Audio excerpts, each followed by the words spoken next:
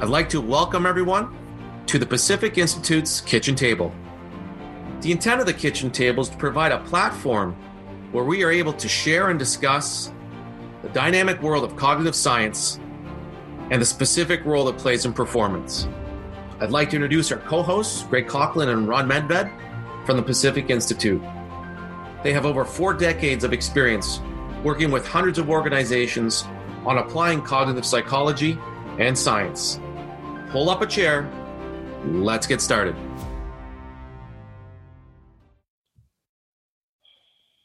There we go. Well, welcome back, everyone, to the Kitchen Table. We've had a little bit of a disruptive couple months just with life getting in the way of what we do. Today, Ron and I would like to, I'd like to be able to have you experience Ron's life and the journey that he's been on.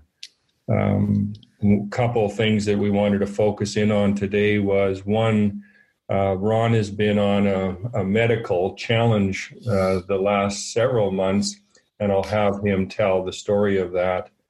But what was more important wasn't just the journey, it was how Ron is a skilled practitioner of cognitive psychology and the tools and the processes that we use, how he used his practice to successfully go through a personal health journey that for me, I just can't imagine. And so I'll have Ron tell that story, but also more important and with a more sober and somber storyline to it is Ron's also, I'd like to have him talk about his support of his brother-in-law, John, who passed away just recently, and the, sort of the learning that we have through that, but also the importance of how Ron, as a support to John, gave him some tools that enabled him to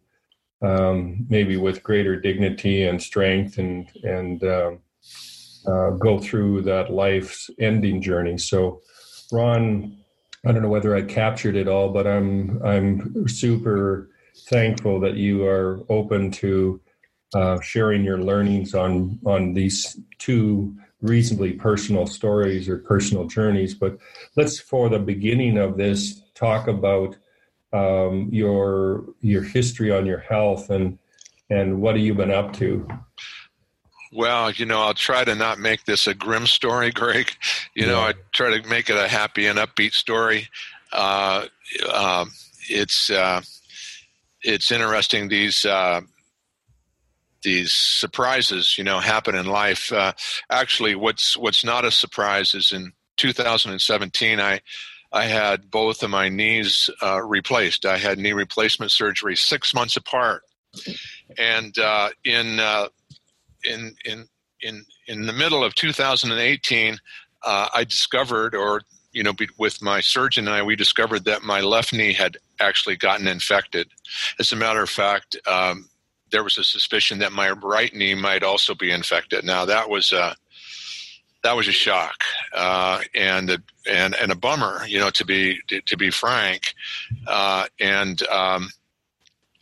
So I had some testing, and sure enough, the left for sure, the right knee maybe, and I was scheduled for surgery on October 10th of 2018 for my first what's called knee revision surgery, which is they actually take the artificial knee out and replace it with a new one eventually. But anyway, I don't want to make the whole talk about all of the moves, inside of this, but let me tell you, the big ones, the big moves, the big things will just set the stage.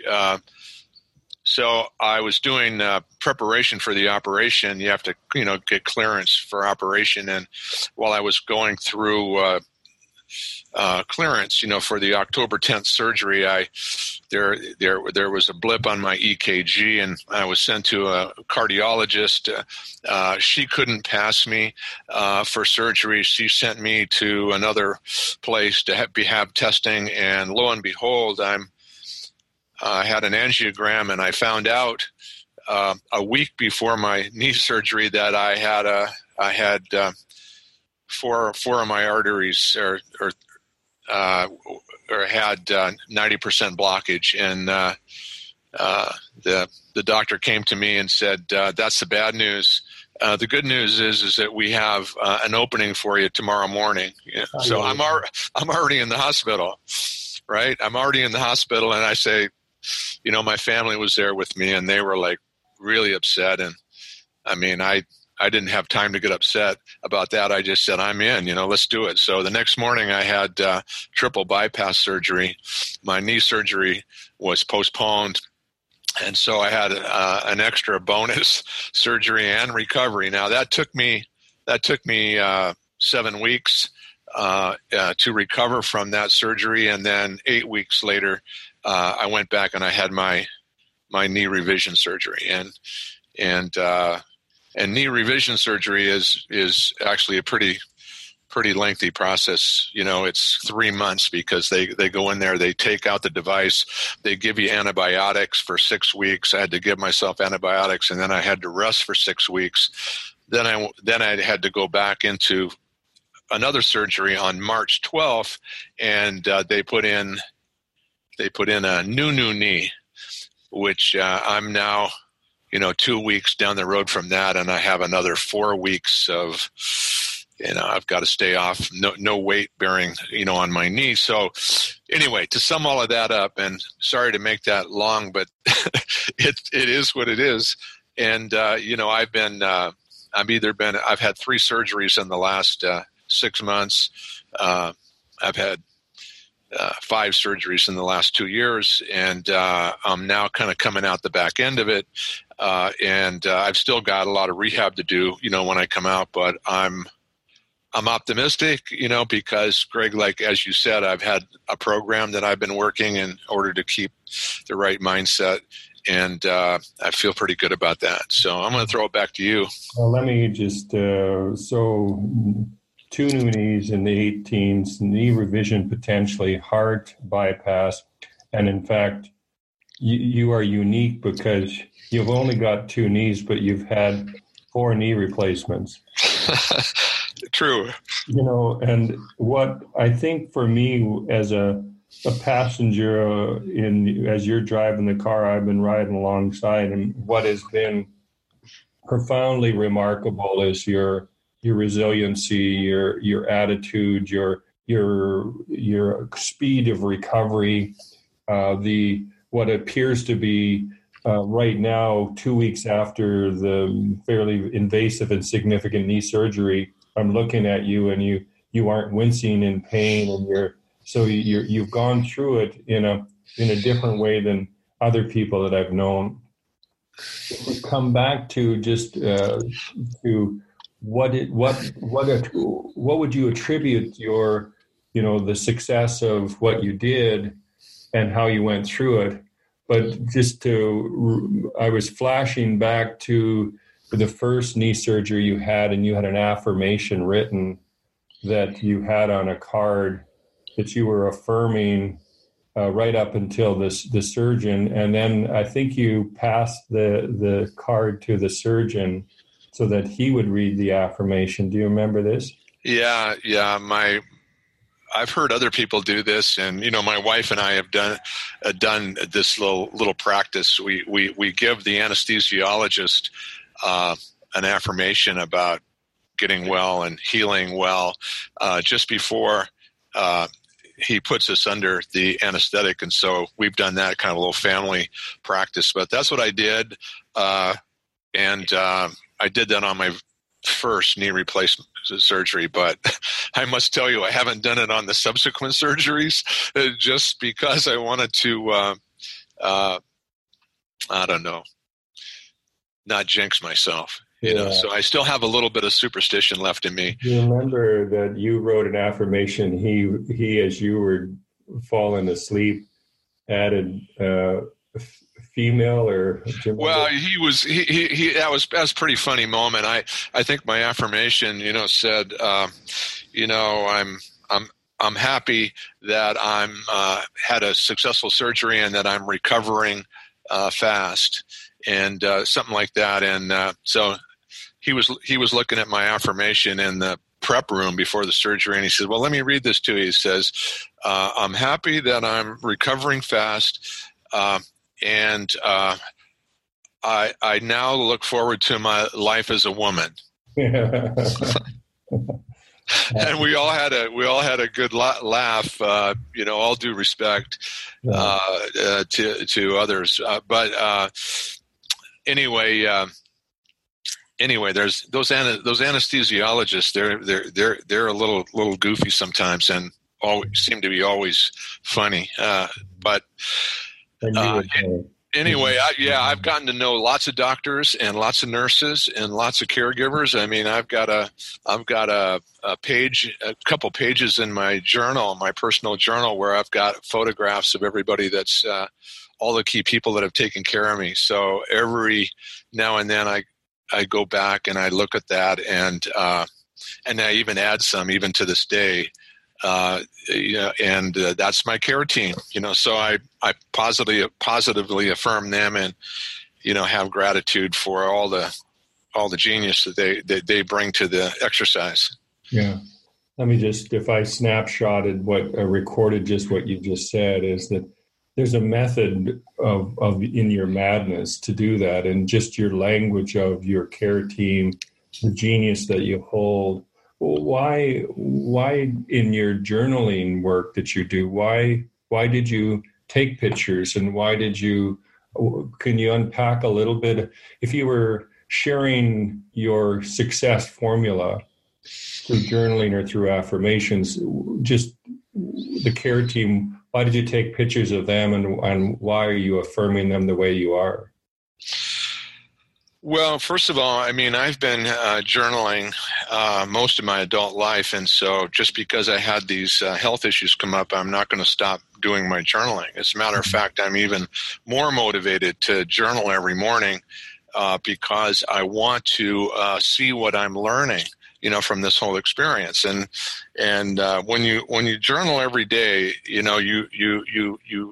become aware of things, and you have insights about things that you couldn't have thought about the day before or the day before that. So, when we understand how the subconscious works, and how, there's ongoing creativity going on there, and after you sleep, when you wake up first thing in the morning, it's time to harvest those insights. And so I wasn't going to stop that just because my life had been interrupted, and I now had a new job, which was to have these surgeries and get well. So, that's part of my thinking on that. I think with my care team, a principle that I learned from Diane Tice, and when she had issues with recovering from cancer, I mean, she used to always affirm that she's the managing director of her care team. In other words, she may have a lot of doctors and experts working for her, but you need to stay in control of being the managing doctor. Mm-hmm. That's a sort of a novel idea for some people, because typically we say, well, doctor, or expert, tell me what I'm supposed to do. When in fact, it's been proven. I mean, actually, there's been studies on this, that those people that stay sort of in charge, and actually difficult patients, even have a longer life expectancy. So the fact, it's very important to sort of keep the accountability for your own health. And so when I look at that page, I mean, I don't know how many people are on there now, probably 15 or so. These are 15 of the key people that are on my team. It gives me a lot of confidence, to go back and look at that and think about, the expertise that's there and my own experiences with them. Yeah, and just the visual that I get is that you're the managing director, you're the general manager, you're the CEO, and this is your success team. This is who you're orchestrating to be able to provide the primary goal of great health care for for you, the organization. And so I can kind of see that. You said something that I think is worthy of kind of checking into. When you do your journaling, and for the listeners, we're working on an article on practice and journaling, and Ron has an article on journaling, which I'd advise you to search out. But in your journey on the health challenges that you had, you continued to accelerate your journaling. And you mentioned something that was like it would reveal insights or things that you might not have been aware of. So is that true? Yeah, that's true. But, go back to the fact, Greg, that my life has been interrupted. I mean, big time. Mm-hmm. I know that the day that I found out that I was, headed into these surgeries, one of the days anyway, that one that was maybe the most shocking, was the entry in my journal was simply a photograph of a great big boulder in the middle of the road. Like you're going down the road and there's a big boulder that's in the way. And that was just a recording, for me, sort of to sort of save a memory of sort of what it felt like, to find myself in that predicament. And the utility of that was in the moment. We talk about in examples of how a rock in the road, you have a tendency to focus on the rock, and if you don't look past or around the rock, you run into the rock. You were looking at not just a rock, but it appeared to be like a giant boulder. Right, and that was my honest reaction, that first day. But then, actually, I think I talked to you about it. I showed you that picture, and actually there's a way where you can look at that big boulder, and you can kind of look around it, and you can see a little bit under it and a little bit around the side of it.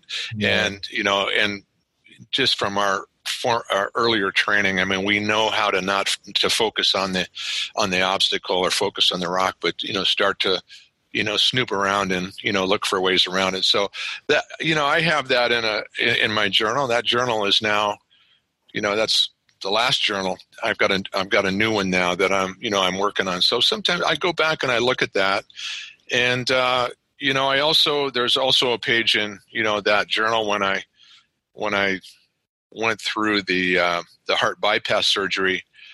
There's a page there that it looks chaotic, very confusing, but it's a whole collection of images and that represent feelings, that represent the hospital that I was at, because I just wanted to do my best to sort of recollect, what it felt like to be coming out of surgery and have all these tubes coming out of me, and I was in intensive care and a little goofy, from the medication and everything too. So anyway, I captured that moment in the journal, and, occasionally I go back and look at that. But 2 pages before that, or actually a page before that, basically a drawing that I made, I actually drew, I had an experience, I don't know if it was in the hospital or just before I went to the hospital. Could have been the night,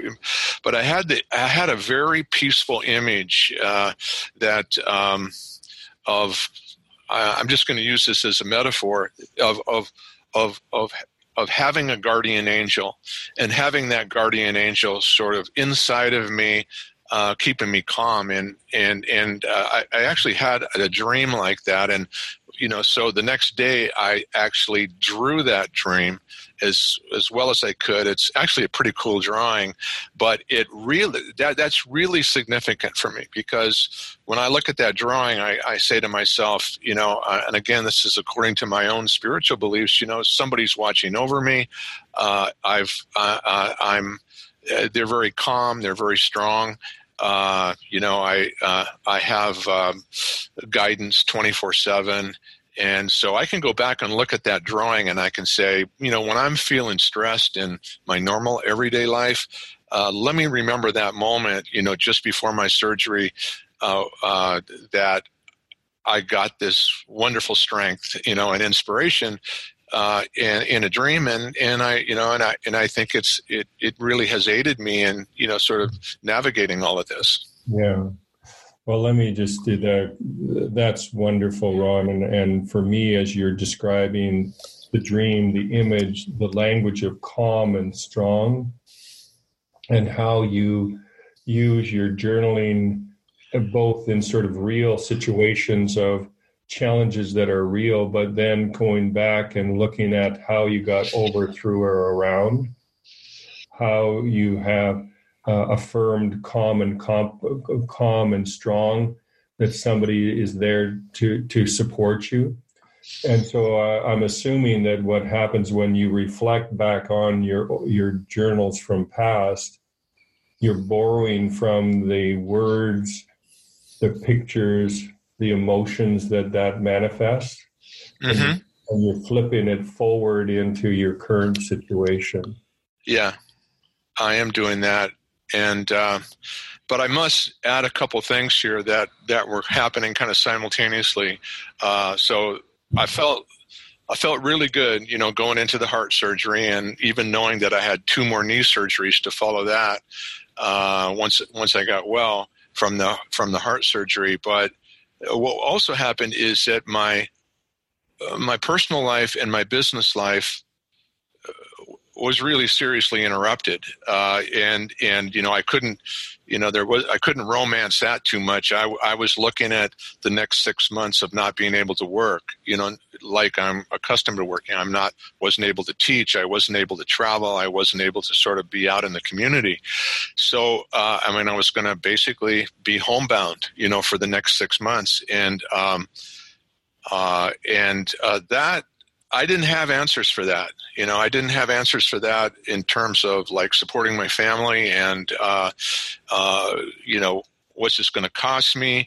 You have all of these concerns about, is insurance going to cover this? What's insurance not going to cover? And so there were worries there. And then the other sort of big, reality, that I couldn't avoid is that, I had to say to myself, at the end of the day, I am, 75 years old. I'm 75 years old. And of course, all of this is going to make you say you're not a kid anymore and you're not going to live forever. Those are certainly thoughts. But, looking at my career and what I wanted to do, I said, I had to acknowledge that this is a wake-up call. And this is an opportunity for me to sort of rethink what I'm doing, possibly. And I got short-term work to do in terms of recovering from these surgeries and rehabbing from these surgeries. But I need to give some serious thought now to what am I going to do with the rest of my life? I've got time to think about this. And so those things were going on also sort of all at the same time. Yeah. Well, what I hear out of that is that you were, sort of modest thinking, the goal, the horizon beyond the horizon, and in that evaluating and clarifying and thinking through, what is going to create the greatest meaning for me and what I do. So it was sort of resetting a state of, of renewal. Is that? Would you describe it that way? Yeah, that's a way. I mean, it rather than have it be a crisis, let's talk about it as an opportunity for renewal, or reframing, or recontextualizing. What I'm doing. I've got a 40-year plus experience of doing the kind of work that we do with the Pacific Institute, Greg, and now I'm looking at the next 5 years, the next 7 years, because I want to continue to work, or at least that was my assumption at the time. And should I be thinking differently about that? Should I, in fact, maybe be winding down a little bit? I've never really considered retirement seriously, but then the retirement question kind of comes into your mind, and, it came into my mind, and I said, how do I want to do this? And I don't need to just think about myself. I need to think about my wife, who's an integral part of my life, and what do we want to do, and how can we pull it off? And so, the thing that came to me, though, that as part of the practice, back to the idea of practice, is that, is the most important thing that I did tactically, Greg, through all of this is, and it sounds simple, but I want to elaborate on it a little bit. I took one day at a time. And again, back to the journaling for a second. I would journal every morning, and then I would sort of live my day, whatever state of recovery and rehab that I was in. But I would spend some time every morning sort of trying to answer the questions of, like, what am I going to do next, or what does this mean to my life? Next morning, I do it again. The next morning, I do it again. The next morning, I do it again. And now, over the last several months, there's been a story that's been unfolding that that's not given to me all at once. I've got to make some educated guesses, make some tentative decisions, and then sleep on it, and then sleep on it again, and then sleep on it again. So there's a process to that. And the one day at a time, also keeps my stress level down, because, I don't need to worry about I don't need to worry about tomorrow. And maybe that's an affirmation, that I don't need to worry about tomorrow. I only need to worry about today and what I'm aware of today and what I can do today. And then tomorrow will take care of itself. And I call that, Greg, in our context, defensive thinking. A lot of the times when we're setting goals and we're going after new aspirations and sort of life is normal, we're on the offensive.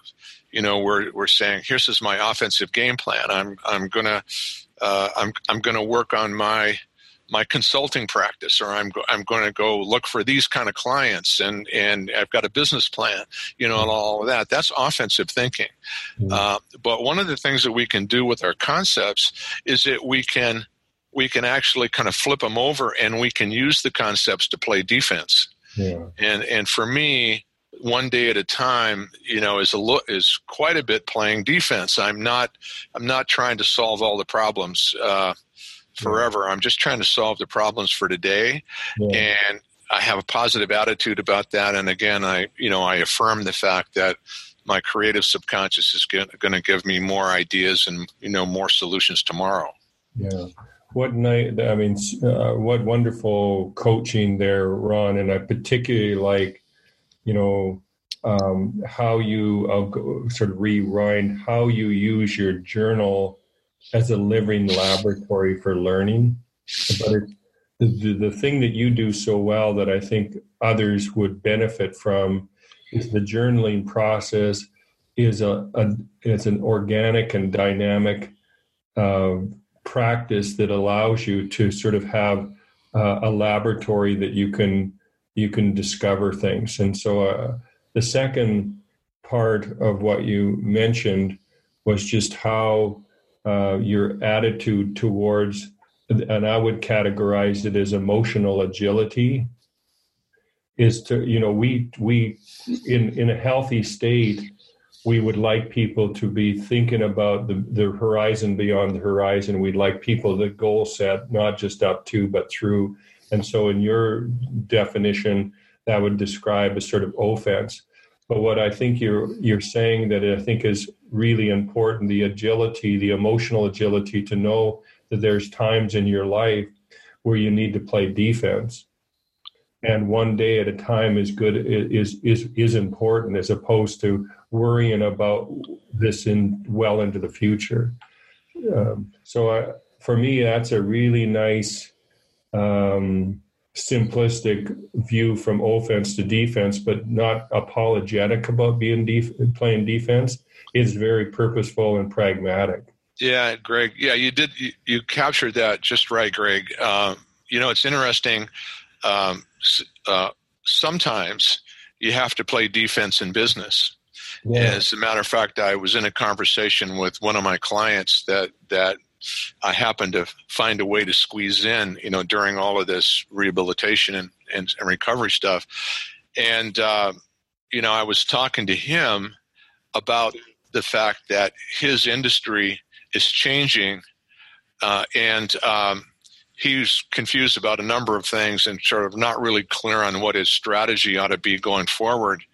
And we ended up talking about having a defensive strategy and taking it one day at a time, because if you have like major industry change, by definition, you're not going to get it, in one sitting. You're not going to get it in one study or one conversation with somebody. You're gonna understand what's going on, and you're going to develop a strategy, over time. So we talked a lot about my own situation as a metaphor for maybe him working his way through the major change that was going on in his business. And so, and when I think back, I've had to do that with other clients over the years. Like I've had quite a few clients that were professionals in transition. In other words, maybe they had been let go from their job, or they had decided to move on, and or they were having a midlife crisis, a healthy midlife crisis, where they knew they couldn't keep doing what they were doing before, and they needed to do something else, but the something else hadn't shown up yet. So, that defensive application of the Pacific Institute curriculum, it comes in very handy for people like that, and so. So anyway, I wasn't really aware of all of this in the way that I'm talking to you now, but until I got into my own predicament here, and I had to use my own methods, to be my own medicine, to sort of work me through stuff here.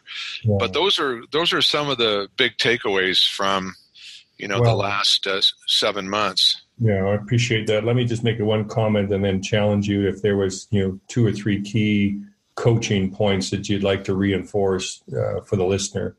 But before we get there, it's just so much like you, in my experience, to use your personal journeys to be able to translate it into utility for your client. And so the middle of your challenge you're going through, you're thinking about, well, how could I use this defensive notion to be able to help my client? And so I just wanted to acknowledge that's just like you to do that. What are we learning from this as lifelong learners? What's this teaching us? How can I use it to be able to help somebody else? So with that, Ron, and I want to get to the John story because it's such an important and significant story. Anything that if you were, 3 coaching points on when individuals are going through health challenges, either practices or principles, similar to be your managing director of your team was one of the principles that, Diane Tice offered. What would be a couple more? Well, I have a whole fresh appreciation of all the support that's available to me. I think all of us, especially those of us that think we're really self-sufficient, need to sort of step back and say, like we can't get things done. We can't accomplish things, all by ourselves. I know my wife, my mother-in-law, all my caregivers, my family. I mean, I've had family come and stay with me and take care of me. And it's I just think that I've even had dreams come and characters inside of dreams come to support me. So I affirm I'm surrounded by well-meaning people, and it's fantastic because there are a lot of these people are very caring.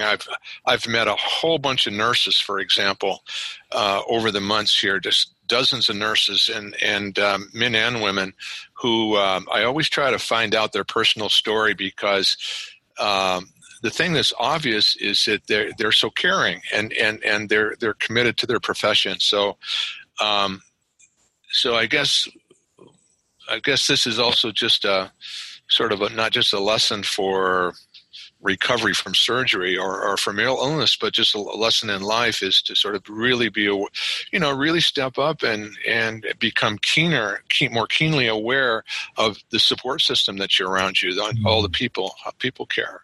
Yeah. The other thing, this is just what comes to mind is and again, there's research on this, but the patients that survive the best are sometimes they have a difficult side to them. In other words, they're not super compliant. A patient is sometimes you think you gotta let somebody take care of you. You've got to be passive. You've got to do everything that the experts tell you. But to be able to maintain a feisty side, to even sometimes go against the doctors, and I'm not saying, as a general practice, but, being able to make your own decisions and even object and raise objections, throughout your recovery when you don't understand something or you don't think that you agree with something, but to continue to sort of be your person, sort of maintain that internal locus of control, even when you're totally dependent on a hospital and healthcare practitioners who literally have your life in their hands to sort of keep that spunk. Is really important. And again, I mean, this is something else that transfers to life. Especially like Greg, we're independent contractors. And so we have independent consultancies and, we have to spend so much time thinking for ourselves and be willing to sort of be out there making decisions and supporting ourselves without a safety net a lot of times. And I just think that, for everybody that's in business for themselves and sort of pursuing their own sort of slant on their profession,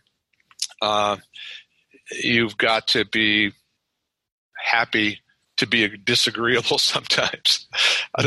I'm looking for the right words to say that. I'm generally not a disagreeable guy, but I will. I'm hearing that's really reinforcing the managing director. It's not the patient; it's the potential delegation. But you own it. So let me pause you there and thank you, Ron. And just for the listeners, I have parallel acquaintances that are going through different health challenges, and some very successfully and most very successfully. But one of the uniquenesses that I've noticed in terms of Ron's health journey is just a remarkable perseverance and resiliency and attitude and optimism, and just it seems to, like we would know, has contributed to the rapid rehab that you're going through. We hope you enjoyed today's podcast with the Pacific Institute. If you like what you heard today, click the like button, or perhaps share this podcast with friends and family. For more information on TPI or how to get in contact with us, please visit www.tpikitchentable.ca. You can also find us on Facebook, Instagram, and LinkedIn. See you next time at the kitchen table.